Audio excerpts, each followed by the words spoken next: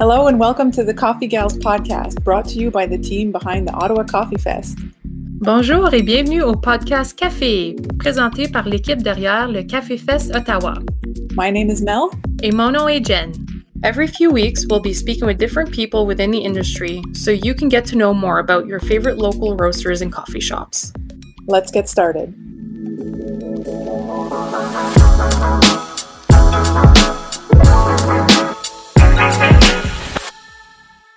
Today we're here with Kevin Jonis, operator of Lulo Coffee, a new nano roastery here in Ottawa. Kevin's passion for coffee started while traveling to countries like Costa Rica and Colombia. Lulo's mission is to bring the coffee community closer by offering complete transparency in all aspects of coffee. Their goal is to keep the conversation going by continuing to serve unique and delicious coffees with inspiring stories behind them. Good morning, Kevin. How are you today? Good morning, Jen. I am doing very well. How about yourself? Oh, doing great. Yeah, thank you for joining us today. So tell us about Lulo. How did you get started? What's the story behind that?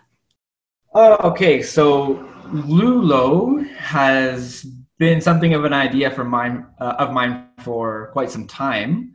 So throughout my various travels into Central and South America, at some point I realized that almost everywhere that I was going was completely filled with coffee, and so it warrants a look. And so I began to learn everything I can about it, and I did that while staying in the countries that produce it. So I would visit producers on their farm. I did a volunteer stint in a roastery in Colombia. I worked as an intern in maybe the coolest sourcing company in all of Costa Rica, which is called Selva Coffee. And so there's where I really learned quite a lot about how to cup and profile coffees, and really set me off on this mission of mine, I guess. And earlier this year, I had something of a grave accident that I guess gave me some new perspectives, and I decided to go ahead and buy my first roaster in February. And so, yeah, that was just as the pandemic was starting, but I am doing my best to carry on in any way possible. So you work mainly out of Arlington, right? Yeah. So I'm actually a fairly new business. I only registered in July, and right at the beginning, I was kind of running it out of a garage. Right. That's a common thing. Yeah, it's almost getting to be like a standard, I think, for coffee. So I'm just falling in line. And pre-pandemic, I had started to roast and just play around and really learn on the machine that I have now. And so I had been reaching out to a few employees at Arlington 5 to try different roasts and give me feedback and stuff. And we were able to keep that going kind of throughout the pandemic. Actually, I think the pandemic had just hit, and then I actually was forced to reach out via Instagram, which worked out to be pretty good. And then sort of over a little bit of time, it became clear that our sort of more fundamental values really do align, and it would be a great kind of opportunity to make the best out of these strange times. I've got a little Lulo corner in A5, which has been cool. Incredible, so much fun. All the staff there and the owner Jesse are really great. And it's really nice to be able to roast the coffee and then just kind of see it being served and everything like that. Really, really, really cool. Mm-hmm.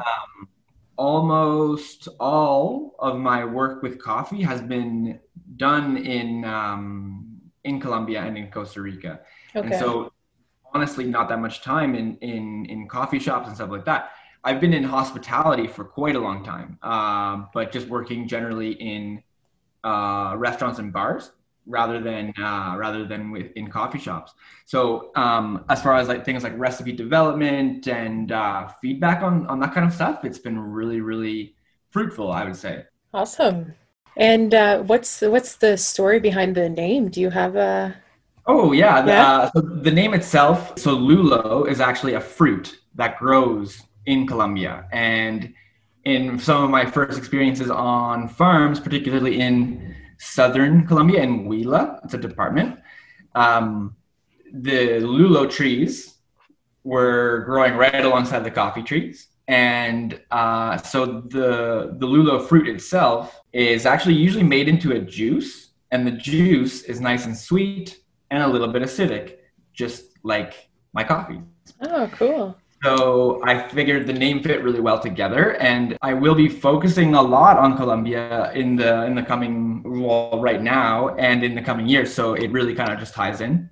And additionally, a lulo in Ethiopia is the word that describes a ripe coffee cherry ready for picking. You really thought this out. I like it. So you mentioned that, you know, it kind of, your coffee journey sort of started with your travels to all these countries. So with the pandemic, has that, you know, obviously travel is restricted right now. So how are you kind of still making those connections with people, and how has the pandemic affected that? Right. So I'm, I guess, in a sense, lucky in the way that I made all of these sort of connections and lived these experiences previous to the pandemic. And even before the pandemic, I would organize these meetings like via social media, via Instagram, just message someone on Instagram and go to their farm. And so, I mean, I just carried on these same platforms with communication, usually generally WhatsApp. So we would have like send voice messages, text messages, or have video calls. And I would say between everyone that I'm working with, communication is very strong. Especially Irvin, you'll see Irvin's, he has a coffee on the menu called Irvin's Semi-Washed. And I talk with him at least weekly, I guess. I just spoke with him earlier today. So all in all, that is to say, in this short term at least, it's not affected the daily communications, although I am looking to go to visit as soon as possible. And would there be any plans to expand, like maybe like have more producers, or what's like, are you only like concentrating on your two currently? I'll actually be looking to increase my volume with the producers I'm currently working with. Now that being said, there are a few more producers that I'll be working with, like it's in the works already to get their coffee here. Right. Particularly from Costa Rica, but expansion into more countries, let's say, into more producers definitely comes after I reach a certain level of consistency that I can commit to with the current producers. That's where, for me, the meaning lies, rather than always the new coffee or always the new country or something like that. It's more like people focused, I suppose. Mm-hmm. Yeah. So, you know, you mentioned like you source coffees where, you know, the people, you know, there's a connection, there's a story behind it. So meaning that you maintain as much contact with the producers as possible. So why do you think that's important for you, and how does that affect your selection process? So the communication is important, just to be on the same page as far as ordering and for me, cup profile, so like cup flavors. What I am trying to do is be able to reach a level of trust that I have with everyone that I'm working with, so that I'm able to, at least to a certain extent, trust what they say about what a coffee tastes like and how much it should cost. Because again, I'm trying to make this like people forward, and I'm trying to take their cue as to like their pricing and their flavor profile, how they envision the coffee should taste, so that I can work toward that when I receive it. For my actual sourcing, it really is just like the producer. So I'm very unlikely to turn down a coffee from any one of them. In this sense, it's pretty fortunate because I was able to meet everyone that I'm currently buying coffee from like before I was buying coffee. So just in a more friendly manner. So I could, get a sense of who they are and them for me too. And so the trust is there before the business, which I think is pretty cool. Yeah, it's definitely an important step in the process, that trust component. That's awesome that you're definitely maintaining that.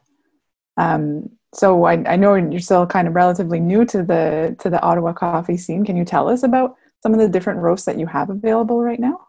Yeah, sure. So all of the coffees that I offer are single farm, single producers, and my roasting style is one that I believe to be as like low intervention as possible. Now, that generally leans on the lighter side of roast, light and bright, and that's definitely where I want to be.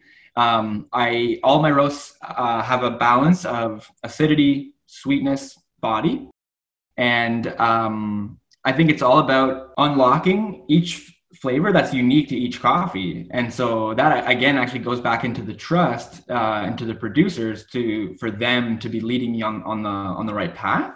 And so I think that like it's almost collaborative in that sense.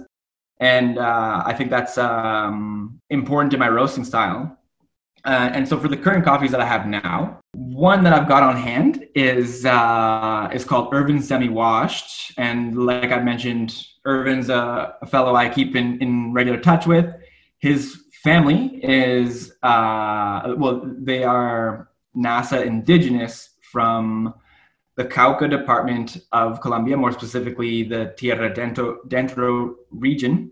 And they have a single hectare farm, and they do all of their processing from start to finish. So that means they are planting, they are cultivating, they are harvesting, drying, milling, shipping, exporting, all to me. Or, well, not just me, but to me as well.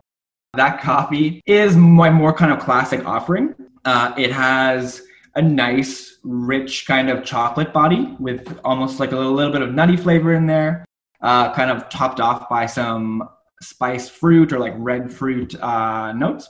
And it's what A5 uses as their house espresso. And it goes over pretty well, I'd say. Another one that I've got is called Wilfredo's Caturra. So Wilfredo is a producer that I actually met 3 years ago. He welcomed me into his home for like a week when I was first learning. So he taught me a lot of like the basic stuff.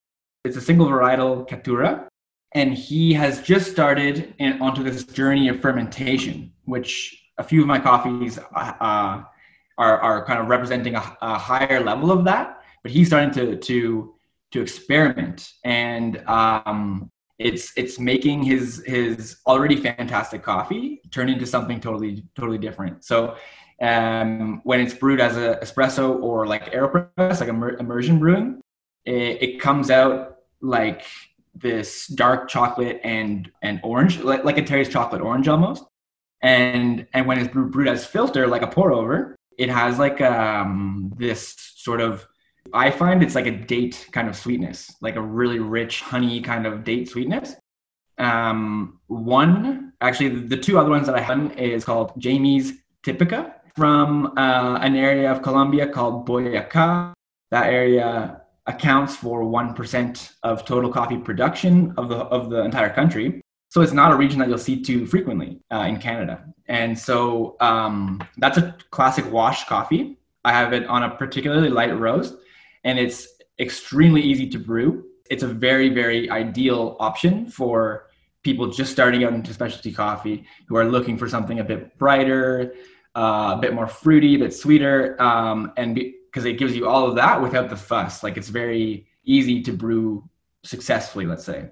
And then the last one that's also almost out is a very interesting coffee, and it's called La Sierra Verano Tropical. It comes from actually within the city limits of Medellin in Colombia is where it's grown.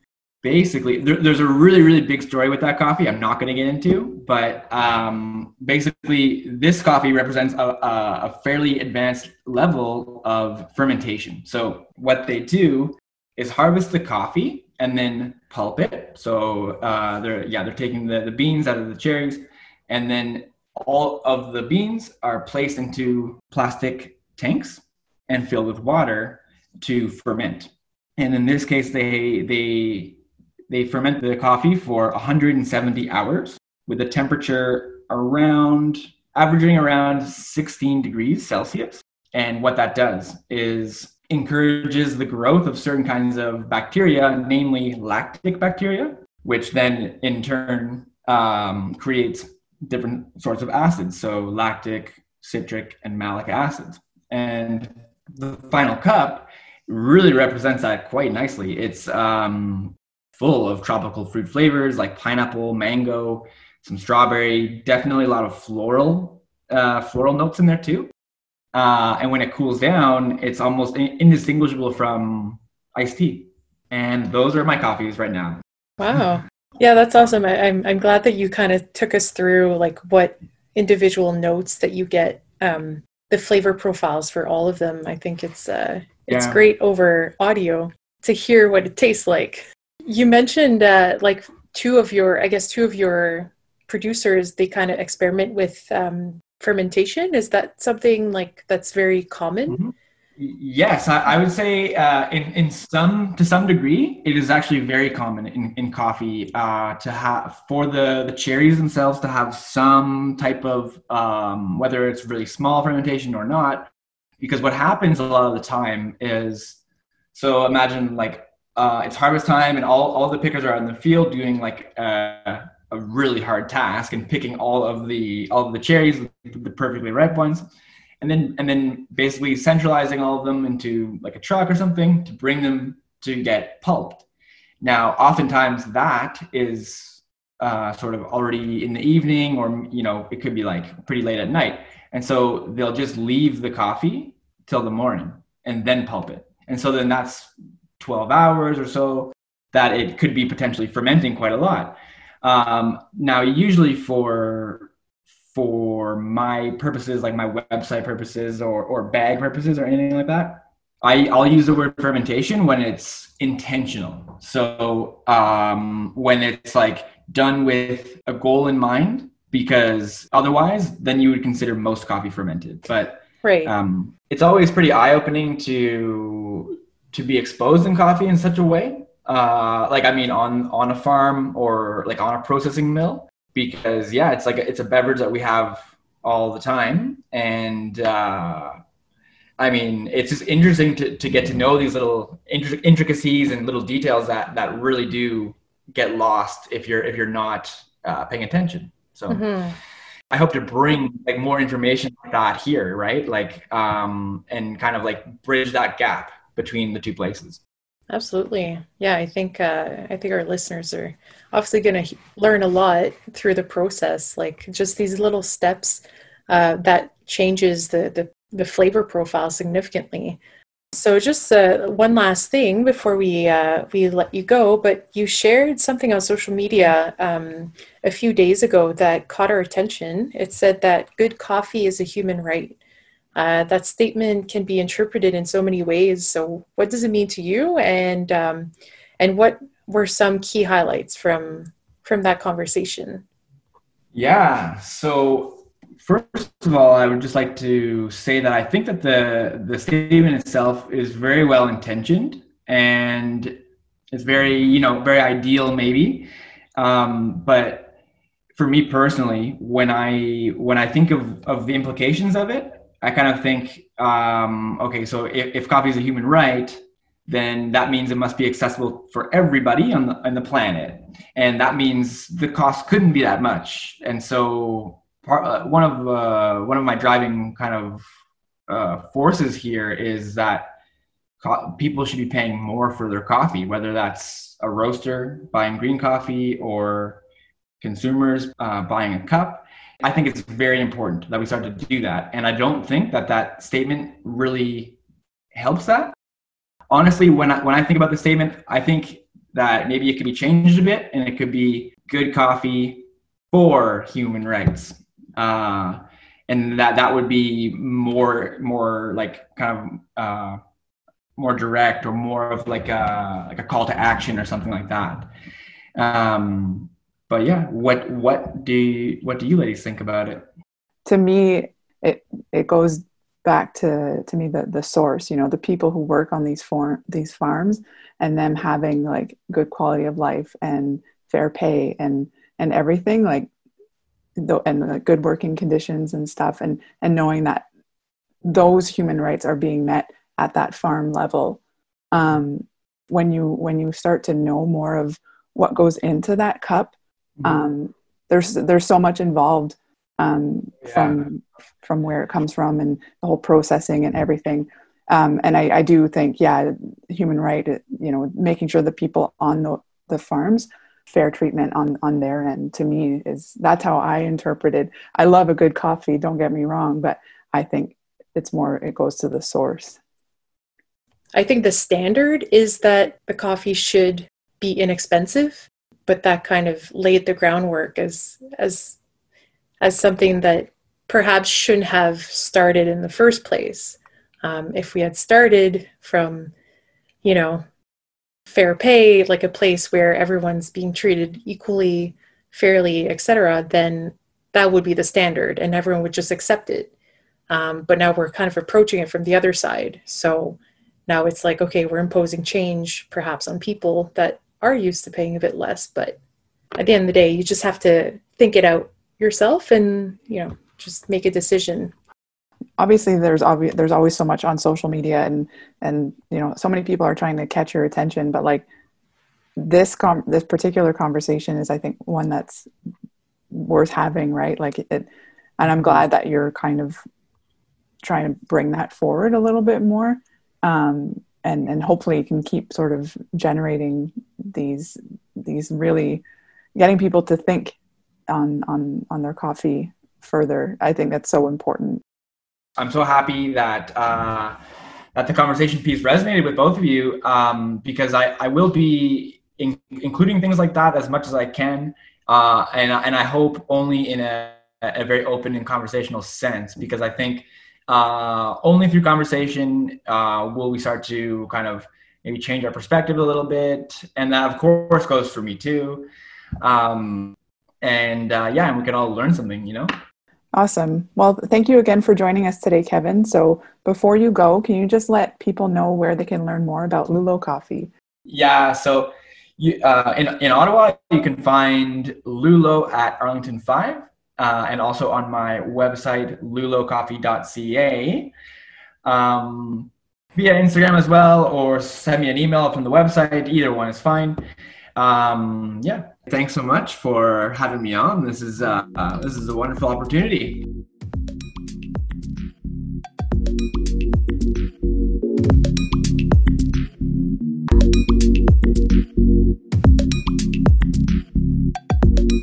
Thank you so much for listening. Our podcast is available on our website at ottawacoffeefest.ca.